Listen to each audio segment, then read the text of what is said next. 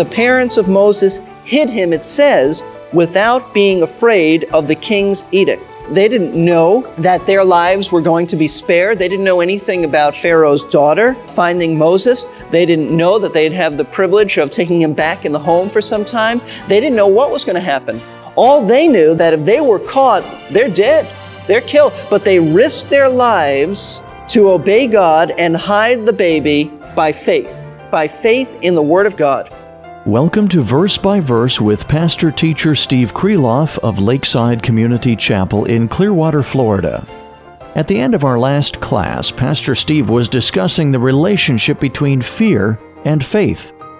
Now, faith gives us the courage to obey God regardless of the consequences, even if we face death. Now, we don't often face death for our faith in our culture, although many people are dying for Christ in other countries. Yet we do have to pay a price for our faith from time to time, don't we? It might cost us money or friendship, and that can hurt. Pastor Steve has been ministering at Lakeside Community Chapel since 1981. He's been taking us on an extended tour of Hebrews chapter 11 over the last couple of weeks. Today's class is the middle portion of his 6th message on the subject. If you would like to hear the whole message at one time, stay with us, and after class, I'll tell you how you can get it. If you have your Bible and want to follow along with Pastor Steve, turn to Hebrews chapter 11, verse 23. In our last lesson, Pastor Steve was dealing with the wonderful example of Joseph. Now we're about to leap ahead in history almost 400 years. Here's Pastor Steve to continue our lesson. So, first of all, what do we learn about faith? That faith triumphs over death. You don't have to fear death. Joseph knew that there was a future day coming and God would keep His word, and we believe that too. Secondly, faith not only triumphs over death, but faith overcomes fear. Faith overcomes fear. And we see this with the faith of the parents of Moses. Verse 23 of Hebrews 11. By faith, Moses, when he was born, was hidden for 3 months by his parents because they saw he was a beautiful child and they were not afraid of the king's edict. Now, it looks at first glance like this is the faith of Moses, but I assure you, Moses had nothing to do with this. He was an infant. Infants don't have faith. This is the parents of Moses that the writer is talking about, and the background of this verse is Exodus chapters 1 and 2. So from the writer's perspective to the Hebrews, we're moved now from Genesis to Exodus. He's just moving along Jewish history. And Exodus chapters 1 and 2 tell us the story that after Joseph's death in Egypt, a new Pharaoh ruled the Egyptian land. And this Pharaoh, this king of Egypt, was not sympathetic to Joseph. The way the Bible puts it, there arose a king who knew not Joseph, which obviously means there was a new dynasty, and there were other things going on in the history of Egypt at that time. You had a takeover of people who were really not Egyptians, and then another takeover, and so with all the political intrigue going on there, a new Pharaoh ruled Egypt, wasn't sympathetic to Joseph, wasn't sympathetic to the Hebrew people. And in fact, he was threatened by the Jewish people because Exodus says that they began to multiply. They had a lot of children. And the Pharaoh feared that with their population explosion becoming so large that if an enemy attacked Egypt, they, the Hebrew people, who are now very, very large in numbers, they would join the Egyptian enemies and defeat Egypt, and then they would just leave. So, he devised a plan, and he enslaved the Jewish people. He put them to hard labor, and then he wanted to do something about the population explosion. So, this Pharaoh established a law that all Hebrew male babies were to be drowned in the Nile River. Now, this is just what Exodus is talking about. And we didn't go back there, but you can read it on your own.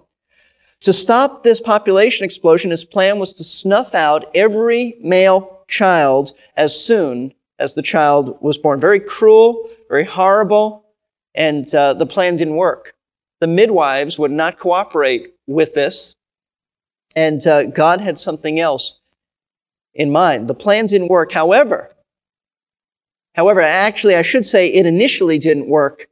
And then there were some other things. Yes, initially, he told the midwives to kill them. But then that didn't work. Then he said they're to be drowned in the Nile. And that plan was working. And here's where verse 23 comes in. And let's look again at verse 23, because this is the context in which the parents of Moses have to protect their child. By faith, Moses, when he was born, was hidden. Means his parents hid him for 3 months by his parents because they saw he was a beautiful child and they were not afraid of the king's edict. Okay? So, what we have now is that the parents of Moses, Jochebed and Amram, hid him for 3 months. Exodus chapter 2 tells us that after 3 months, his parents, and this is a very famous story, been motion pictures made about this, his parents, actually it says his mother in Exodus, but in Hebrews it says both his parents were involved. So I take it that his father and mother consulted about this, but it was actually his mother who did the work of placing Moses in a waterproof basket. She placed him on the Nile River. And then Pharaoh's daughter came to bathe in that very spot and found the baby. In fact, she named him Moses or Moishi, means to draw out. She drew him out of the Nile. But in the meantime, the sister of Moses was watching. Her name was Miriam, was watching all this, and she persuaded Pharaoh's daughter to call for a Hebrew woman to nurse the baby. And of course, in God's providential workings, that Hebrew mother turned out to be Jochebed, the mother of Moses. And so she was able, the very mother of Moses was able to raise him as she nursed him, at least for some time. And in those days, they nursed a lot longer than most people nurse today. So she had him to nurture, not only physically, but spiritually, she could as well. So a closer look at Hebrews 11:23 tells us something very interesting. It tells us why the parents of Moses defied Pharaoh's orders, because they saw he was a beautiful child. Now that is an unusual statement, because you show me one mother and father who don't think their child is beautiful. I mean, every parent thinks that their child is a genius, their child is gifted, their child is the most beautiful. I remember years ago a father very proudly holding his infant daughter and showing off his daughter. And the daughter was just, I think actually days, maybe weeks old. And he said, "Look, she's so bright, she's smiling." I knew that little infants don't smile. And I said, probably burst his bubble, I said, "Has it ever occurred to you that maybe she has gas?" That's a look of gas. I don't think that's a smile. And, but you see, every parent thinks theirs is the most beautiful child. So why then, how are we to interpret this, that Moses' parents looked at him and said, "This child is beautiful, we're going to hide him"? What Hebrew mother and father did think that? So there must be something else to this. There must be something that's beneath the surface. And here's where you have to compare Scripture with Scripture. So let's turn to Acts chapter 7, because just before Stephen died, he was stoned to death. He was the first Christian martyr. In Acts chapter 7, he gives to the Sanhedrin, the ruling body in Israel, he gives an entire course to them in Hebrew history, in the history of the Jewish people. And he tells us something that the Bible does not tell us any other place. Stephen says, and his comment on Moses, and he speaks quite a bit about Moses, in Acts chapter 7, verse 20, it was at that time that Moses was born, and he was, watch this, lovely in the sight of God, and he was nurtured 3 months in his father's home. So, literally, it means that he was lovely to God. He was lovely to God. Now, that's different than just being physically beautiful.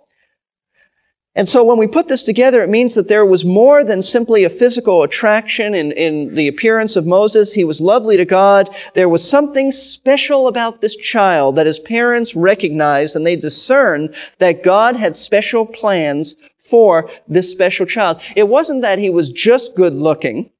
Although I take it that he was physically attractive, but it was through the attraction physically that his parents were able to discern beneath the surface that there was something special about this child. And I think I know what was going on there without the Bible explicitly saying this. Let me put a few things together. In Genesis chapter 15,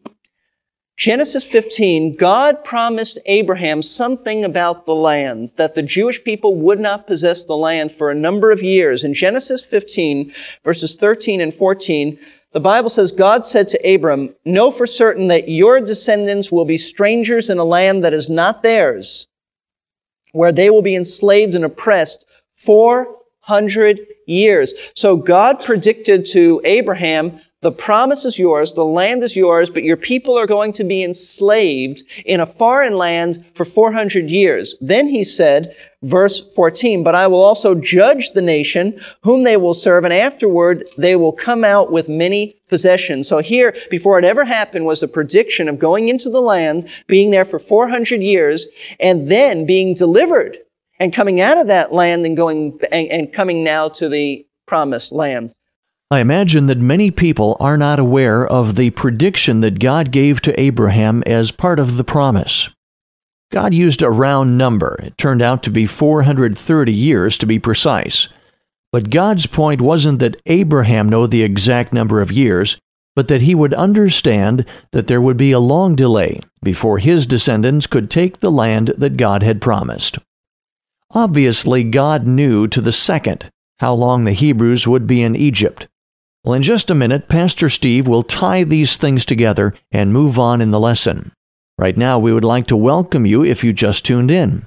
You're listening to Verse by Verse with Pastor-Teacher Steve Kreloff. Pastor Steve has been serving at Lakeside Community Chapel for over 25 years.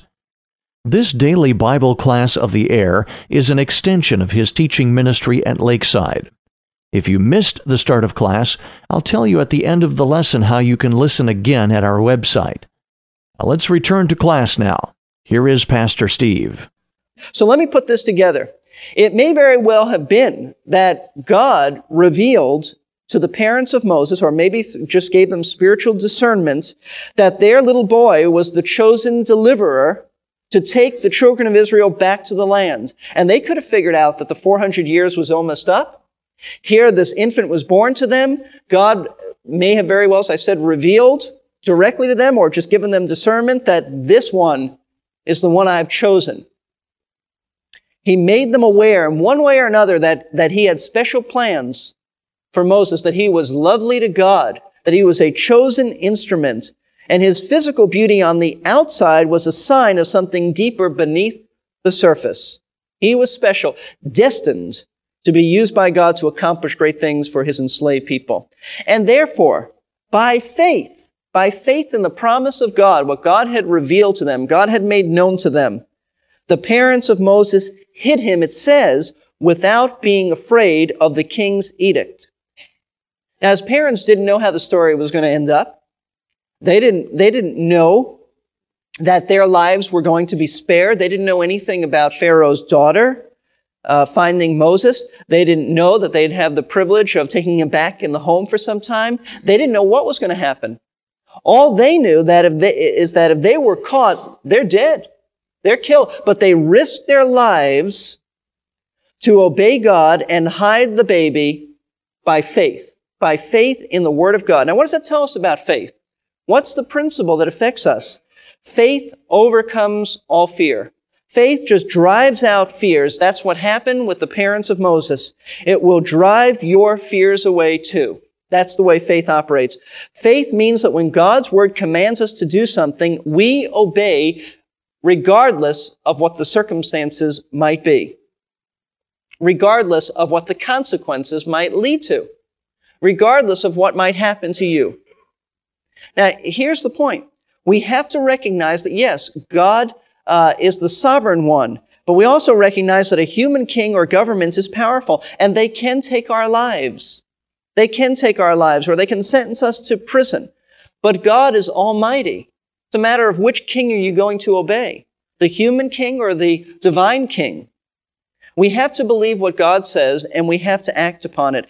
And I'll tell you, there's a great passage, and you need to turn to Luke chapter 12. It's also found in Matthew 10, but Luke chapter 12 tells us about, and it ties in with this, how to live by faith and not fear, the fear of men. We all have fears of men to a certain degree. We all struggle with that, but you can overcome it. You don't have to be paralyzed by that. Many of us are paralyzed in our Christian lives because we fear what people might say or do to us, and therefore we have very weak Christian testimonies. But Luke chapter 12 ought to give us great courage, verses 4 and 5. And this is in the context of discipleship, of following Christ, that Jesus says, I say to you, my friends, do not be afraid of those who will kill the body, and after that have no more that they can do. That is to say, don't be afraid of what human authority can do to you. Because you know what the worst thing they can do to you is? They could kill you. That's the worst. You say, that's pretty bad. No, it's really not. Not when you believe that there's a future eternity for you. Because notice verse 5, but I will warn you whom to fear. Fear the one who, after he is killed, has authority to cast into hell. Yes, I tell you, fear him. Now, the Lord is not saying, let's fear God because he might send us to hell. What he is saying, he's making a contrast. Don't fear human authority because all they can do is just end your physical life. But you ought to have a reverence and a fear for divine authority, for the eternal king, because not only does he have the authority to take your life, he has the authority to send you to hell. He deals with eternal matters. So he's the one that you ought to care more about than a human authority. Okay, let's stay at Luke chapter 12 for a moment. But let me comment on this. If you want to overcome the fear of men, then you have to be committed to doing what's right and obeying God. You have to be committed to that. And it's this sense of doing what God wants you to do that will give you tremendous courage in the face of danger, because you no longer fear what people will do to you, because you have a deeper fear and reverential respect and commitment and devotion to God. Story is told, true story. In the 16th century, there was an English minister named Hugh Latimer. He's rather well known in church history. Hugh Latimer was that English minister. And while he was preaching one day, King Henry VIII was present. And Latimer knew that what he had to say in his sermon would not be well received by King Henry VIII. He wouldn't like it. So in the pulpit, he silently thought to himself, Latimer, be careful what you say. Henry, the king, is here. And that was going on in his mind. And as he paused for a moment, another thought hit him. And he thought, Latimer, be careful what you say. The King of Kings is here. That's the real issue. Yes, King Henry is not going to like it, but all he can do is take your body and snuff it out. But be careful what you say, because the King of Kings is here, and he's the one we ultimately have to please. You see, when your eyes are on the greater king and not on a human king, you won't fear what the human king says. You will fear what the eternal King of Kings has to say. You say, but I'm afraid what they might do to me. I'm afraid maybe they'll hurt me. They might, but notice this as we look at Luke chapter 12. Again, verse 6. Are not 5 sparrows, there's little birds, sold for 2 cents? And they were in that day and age. And yet not one of them is forgotten by God. When you see a sparrow that's sold or dead on the road, the Bible says that God doesn't forget. God cares about them. God actually takes an interest in those little sparrows. Verse 7, indeed, the very hairs of your head are all numbered. And I'll not make any comments about that, because every time a pastor deals with this, he has to make a comment. So, do not fear. And here's the point, not the baldness of people. Here's the point. Do not fear. You are of more value than many sparrows. Jesus Christ did not die for sparrows. Sparrows were not made in the very image of God. We are more valuable to him. Therefore, he says in verse 8, and I say to you, everyone who confesses me before men, the Son of Man shall confess him also before the angels of God. That is to say, have courage. Don't be afraid. And he who denies me before men shall be denied before the angels of God. And he's not talking about a one-time denial. He's talking about a permanent denial, which proves that a person doesn't know Christ. What's he saying? What he's saying is that when you face danger, understand that God is the absolute one in authority, so we have to obey him and understand that he cares about you. He hasn't forgotten you. If he takes care of sparrows and cares about them, and he knows all the hairs on our head, don't think that when you're in danger, he's going to turn away from you. Now, you see, this attitude, this is the stuff that martyrs are made of. But there are a great many Christians who will not be physical martyrs, and this goes beyond martyrdom. Because there are a great many believers in the business world, for example, who succumb to pressures to do wrong, rather than obeying God, rather than trusting God to do what's right. And there are many people who are pressured into doing unethical things and things that they feel they have to, or their job might be cut from them, or they might be persecuted, or they might not have friends. Listen, this is the kind of stuff you need to grab hold of to remember that when you're faced in those situations, you have a greater king that you answer to. Secondly, that he cares about you, you matter to him, and that he'll take care of you. So I tell you, faith in God's word means that we obey him, and it just drives out fear, because God is the ultimate almighty one.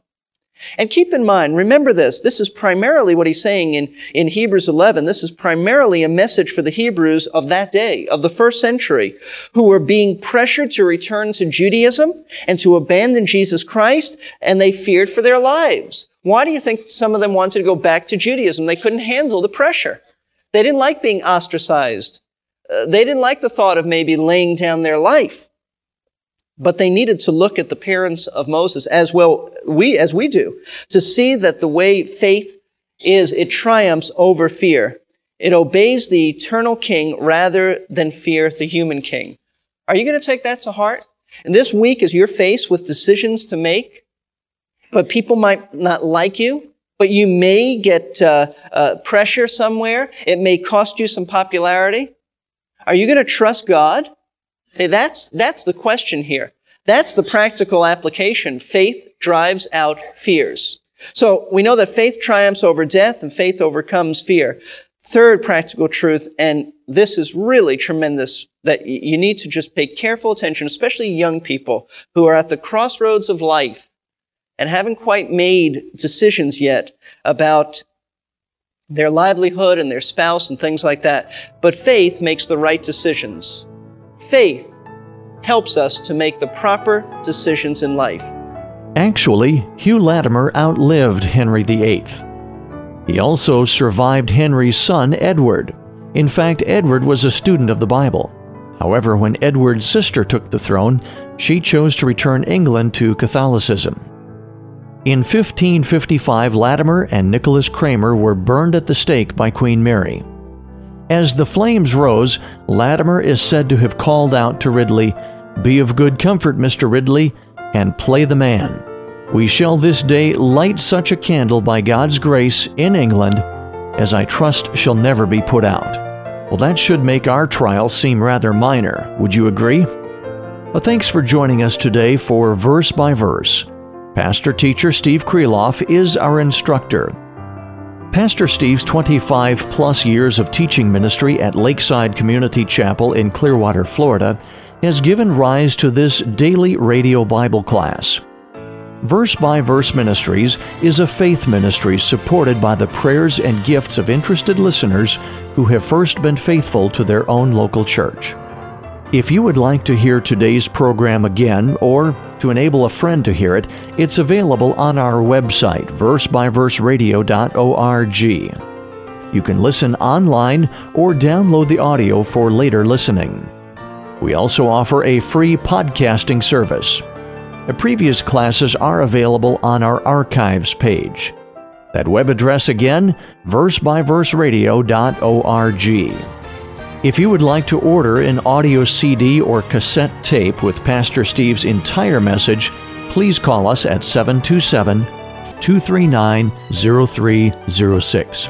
Leave your name and a number, and we'll return your call during weekday office hours.